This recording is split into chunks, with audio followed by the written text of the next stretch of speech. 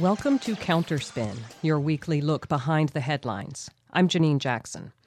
This week on Counterspin, the coronavirus is highlighting existing faults and fissures in U.S. society. Stark evidence of government priorities and their impact is coming fast and furious. $1.5 trillion are available instantly for loans to banks, but there's no plan to protect incarcerated people in jails, prisons, or migrant detention centers. Congress can't seem to act on assistance that reaches all the people who need it, and Jeff Bezos, the one with $111 billion, wants Whole Food workers to share their sick leave. Immediate tests for celebrities without symptoms? Yes. Reconsideration of devastating sanctions on Iran and Venezuela? Absolutely not. It's a crime scene that's setting up social economic justice work for the next many years and calling for dogged, humanistic reporting that doesn't ask what questions this all raises, but instead demands better answers. But first, we have to get through it.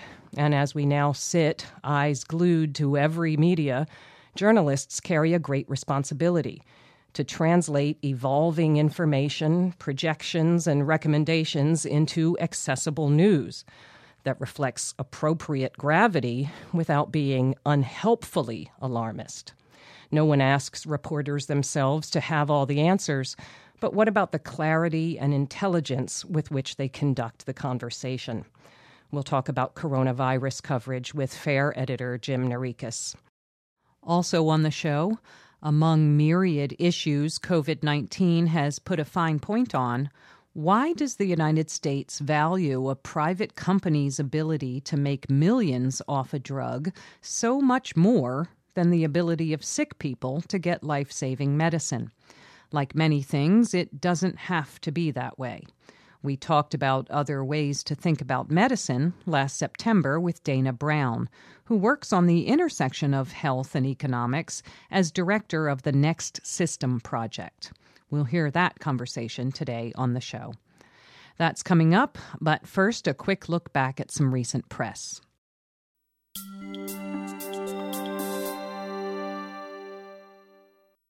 It's telling how many media outlets think what the moment calls for is slow cooking recipes and glimpses inside celebrity homes, how certain they are that their audience's main problem is boredom.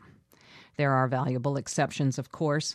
BuzzFeed reported March 18th on retail workers finding themselves in the crosshairs of the virus and all the public health information that tells them what they should be doing, and their owners' insistence that showing up and making money is all that matters. Albert Samaha's March 18th report is distressing. An employee at a sunglass hut in a mall in Minnesota says, "I see a lot of elderly people walk the mall in the morning. They wouldn't be coming in if none of the stores were open." Gap workers bring sanitizers from home. Starbucks says they won't use reusable cups, but feel free to line up close together to get your coffee. A Spencer's outlet sent out coupons for in-store purchases that expire at the end of the month. So when you read about what companies are doing, remember there's no company. There are workers and owners, and their interests are not the same. And when you hear their CEOs announce what their policies are, it's best to dig a little deeper. The workers BuzzFeed listened to didn't just talk about a lack of paid sick leave, but employers' failure to give them cleaning supplies, to wipe off, for example, the plastic cases a GameStop worker was handing out to customers. "I can't clean anything in my store," the manager said. "I can't ensure my team isn't carrying it right now. I can't guarantee I won't accidentally contribute to some of my favorite regulars who are highly susceptible and end up making them sick." GameStop did not respond to a request for comment. A Godiva Chocolates employee in Illinois said that when they asked managers why their store remained open, quote, "Their response was that since we're an outdoor mall, the germs don't apply to us, and that the mortality rate is too low to concern them," close quote. Godiva brass wouldn't answer questions, but blah-blahed that the health and well-being of our employees and customers are our highest priority. Starbucks workers, including those with dry coughs and those just off international cruises, were told they couldn't take paid sick leave, despite what you may have read about Starbucks policies, because those policies require proof of a positive test result for coronavirus or proof that the employee had been directly exposed to someone who'd been specifically diagnosed with coronavirus. Workers were told they'd get paid leave if the company shut down their whole store, but an employee told BuzzFeed that when their mall location was shut, they were just reassigned to another one nearby. We're hearing talk about a new respect for retail workers as a silver lining of this crisis, but that won't mean anything if it doesn't come with actual interrogation of their bosses. You're listening to Counterspin, brought to you each week by the Media Watch Group FAIR.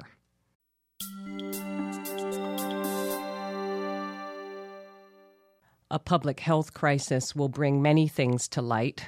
It sinks in how important just having a doctor is, or a computer at home, or neighbors to check on you. It highlights the interwoven nature of our lives and our utter reliance on people not generally accorded much social capital. If you're looking, you see the need to protect all of us in order to protect any of us. For others, a crisis like the COVID-19 pandemic means an opportunity to grab something or to blame someone. Some seem to feel that they can fit the reality of the crisis to suit whatever ideological point they'd like to make. In New York, the mayor and the governor can't decide who's in charge of the city. Meanwhile, people want not a guarantee that every piece of information they're getting is perfect. People understand what an evolving story is.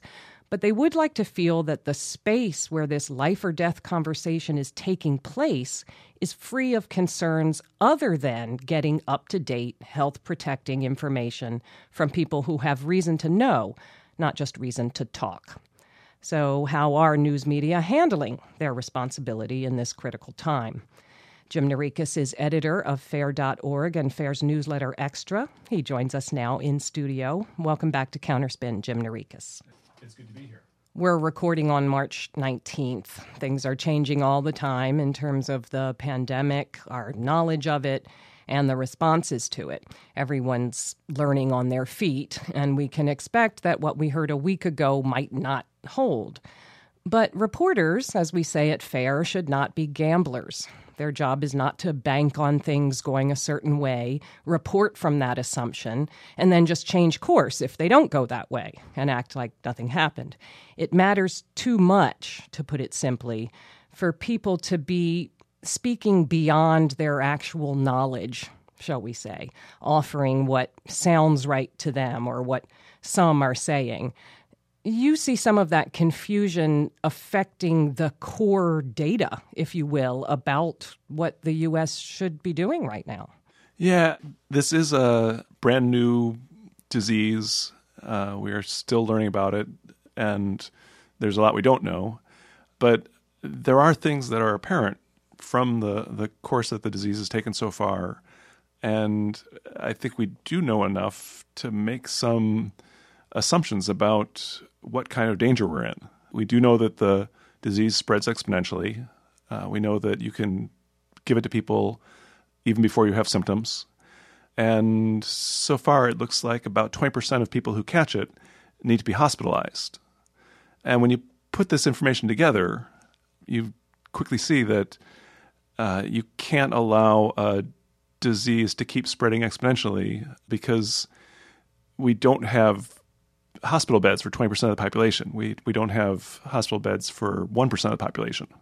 So we need to not just slow down the disease, but stop it if we're not going to have a health crisis like we haven't seen in our lifetimes. And yet that advice that we should try to slow down the course of the epidemic is the advice that a lot of media outlets have been trying to give people what they seem to think is reassurance. Yeah, Charles Ornstein, a longtime health reporter, had a piece saying, stop comparing it to the flu. People keep saying, it's kind of like the flu. You know, he said no public health experts are saying that, but that seems to be a go-to media analogy. I understand the need to have a frame of reference, but sometimes you just have to say, this is a new thing. This is just itself, you know, and we need to pay attention to what it actually is. Yeah, the flu puts 0.05% of people in the hospital, and this puts 20% of people in the hospital. So, yeah, it is quite more serious.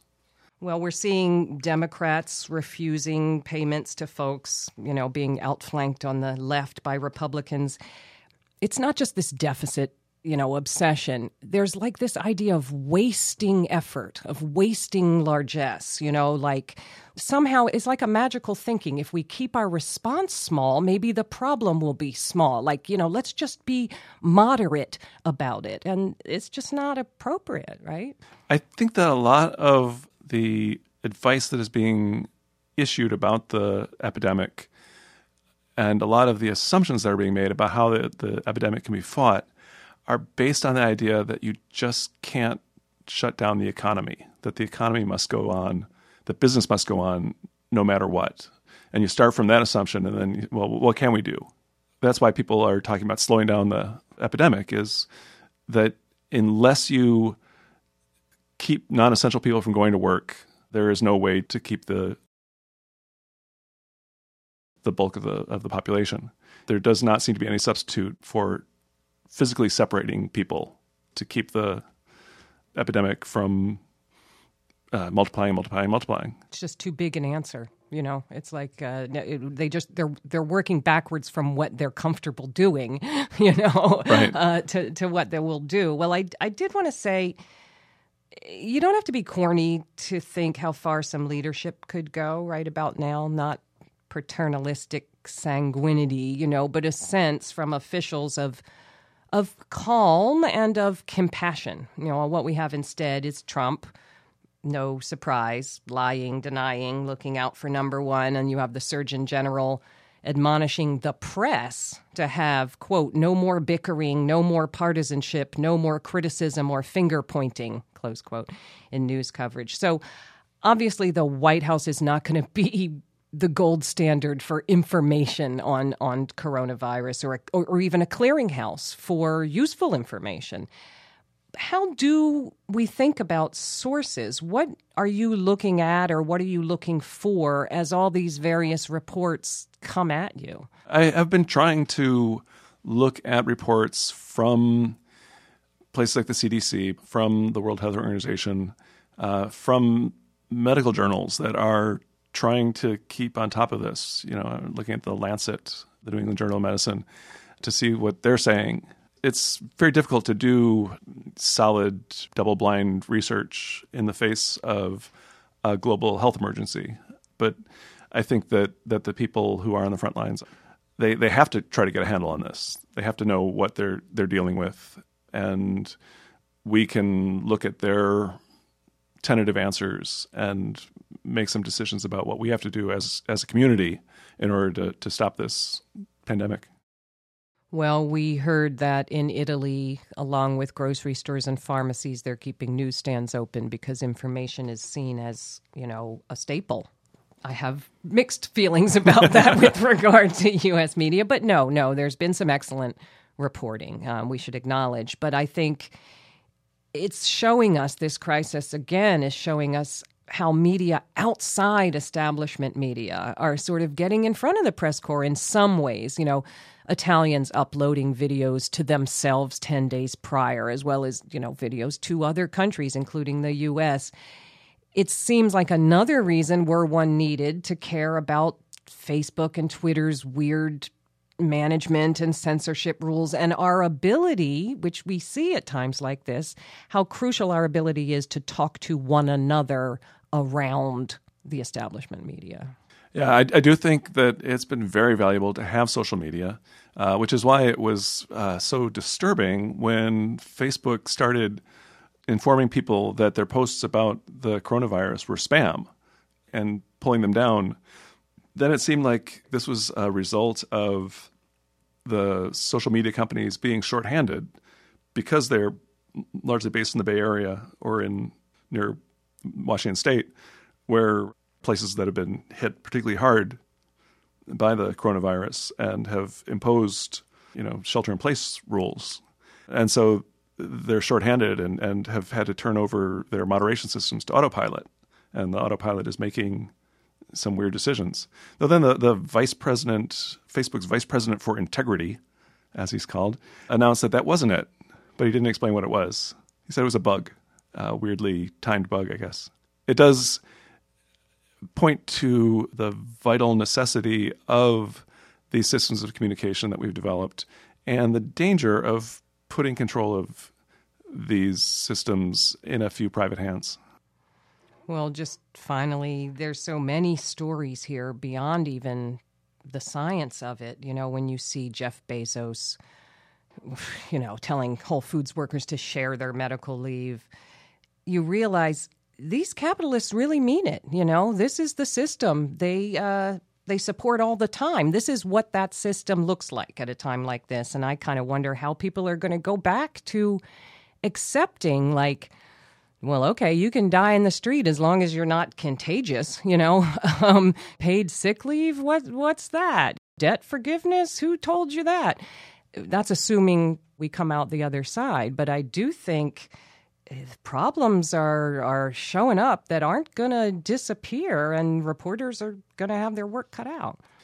I feel like part of how modern capitalism works is creating an artificial sense that everyone is on the edge of disaster and that you had better show up for work because otherwise you'll lose your health care. You won't be able to make your mortgage payments or your rent payments. And that is how salaries are kept low, wages are kept low, and profits are kept high. And now, faced with a real disaster, we're going to have to feed people. We're going to have to leave people in their shelter. We're going to have to provide medical care regardless of whether people have jobs or not, because unemployment's going through the roof. The economic system has got to shut down. It's not an option to leave the economy running while we fight this virus. That is not a possibility. And so we're going to have to provide food for people. We're going to have to provide medical care for people. And the demonstration that can be done without the handholding of the business owners, I think will send a powerful message to people that maybe those business owners are not so crucial as they would like us to believe. We've been speaking with Jim Narikas. He's the editor of FAIR's Newsletter Extra, as well as our website, fair.org. Jim Narikas, thank you for joining us this week on Counterspin. Thanks for having me on.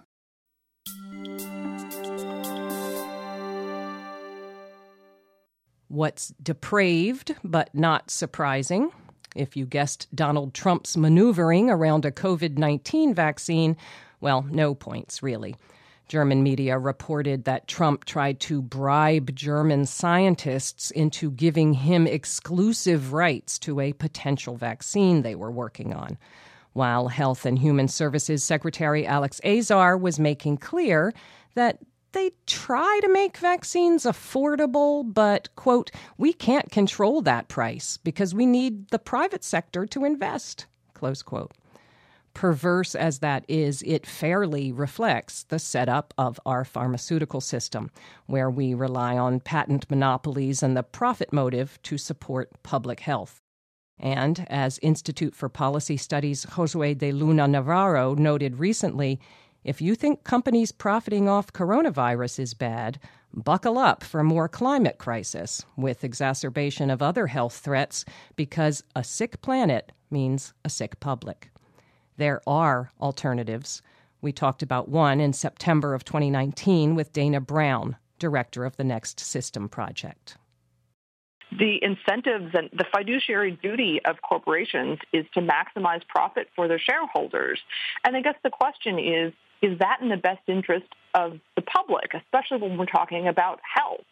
So we see high prices and recurring shortages and declining innovation, but also these issues about drug safety and mismarketing. It's kind of the natural outcomes of an industry that is oriented around the singular goal of maximizing profit. So I think that to get different outcomes, we actually need a different design. And that's why we've been working on a model for a structural alternative, which is public ownership in the pharmaceutical sector across supply chain. And as you say, the idea of turning Purdue into some sort of public trust has come up in this litigation. But it's a little odd. It sort of relies on the company continuing to operate and continuing to make profit off opiates, which, of course, some people need, but they can't make the same profit if we're going to try to stem the tide of the epidemic. And then we're going to somehow use that profit to make things right. And I guess the question is, there's never been more momentum on this issue of holding drug corporations to account. Can we use this opportunity to really transform the industry and make sure that it works for us? So you're talking about really a public option. How would that work, a public option in pharmaceuticals? I think there are probably several different structures that it could take here in the United States. We've done some work in collaboration with others and proposed one way for that to work with publicly owned enterprise at the national, state, and even local level that span research and development, manufacturing, and wholesale distribution. And a lot of this work comes from other countries, looking at case studies of other countries where they're already doing this. There are a number of countries around the world, from Brazil to Argentina, India, China, Thailand, Sweden, that have public companies in some or all of the parts of the pharmaceutical supply chain. So this can be done, and people have been talking about it a bit for the United States. And I think it really brings home the point that there are alternatives, and that when something is in the public interest and when it has to do with public health, there is a way that we could provide for that from the public sector. And even, it could spur further competition with the private sector when that's needed. We always hear from media and media channeling other folks, when it comes to why we can't have generic drugs or why we need to have private companies making billions of dollars, we hear, well, without that profit incentive, no one's going to be inspired to do the research and to create new drugs. But that doesn't hold water, does it? Well, it's an interesting argument, and it makes sense on the surface, but I'd say two things. One is that the National Institutes of Health, a public entity, already funds the vast majority of the basic scientific research that underpins pharmaceutical drug development and has for quite a long time. Right. In fact, it's one of the largest funders in the world of pharmaceutical drug development. But also looking at places like Europe, there are a lot of countries in which it was illegal to patent drugs and medical products and even chemicals until fairly recently, but they had thriving pharmaceutical industries anyway. So, I don't quite buy that argument anymore. And I think that, if we have public companies into which we're funneling those public dollars, there are a lot of efficiencies. There are a lot of gains that we could get because we wouldn't be negotiating rebates, and the outcomes would really be better for all of us. And, it's not about sticking it to the rich guy, or damping down innovation. We're talking about health and humanity here. I mean, whatever you think we should do, I don't see how you can maintain the idea that the system is working fine when we have people dying from trying to ration their insulin because they can't afford it. Absolutely, and insulin is a really excellent example because insulin was developed in a public lab in Canada, and the scientists who discovered it sold their U.S. patents for $1 a piece and stated explicitly at the time that they wanted to maintain affordability forever.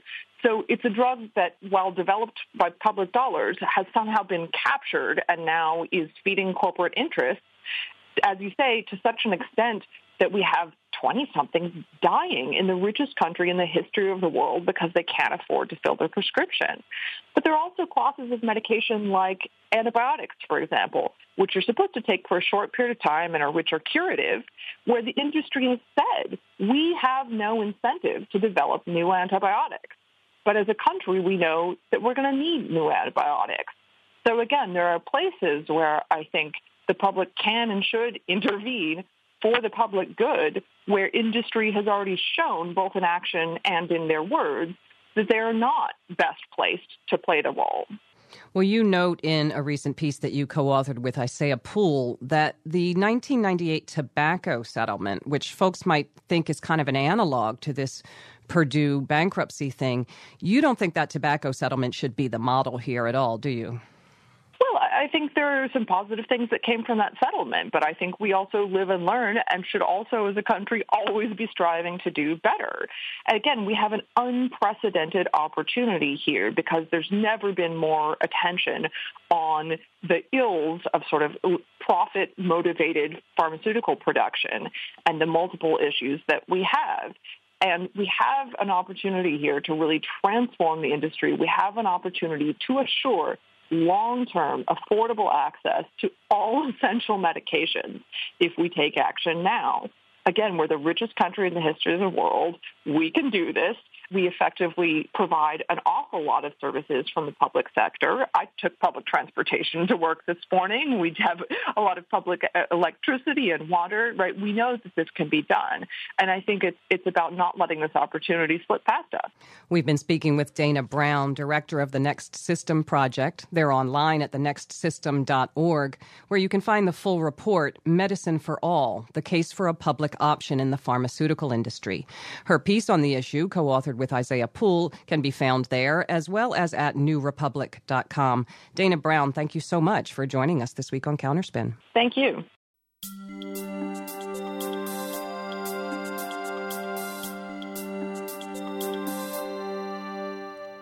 And that's it for Counterspin for this week. Counterspin is produced by the Media Watch Group FAIR, based in New York. If you missed part of today's show or you'd like to hear previous shows, you can find shows and transcripts on FAIR's website. That's fair.org. The website is also the place to sign up for FAIR's Newsletter Extra or our Action Alert Network. The show's engineered by Erica Rosado. I'm Janine Jackson. Thanks for listening to Counterspin.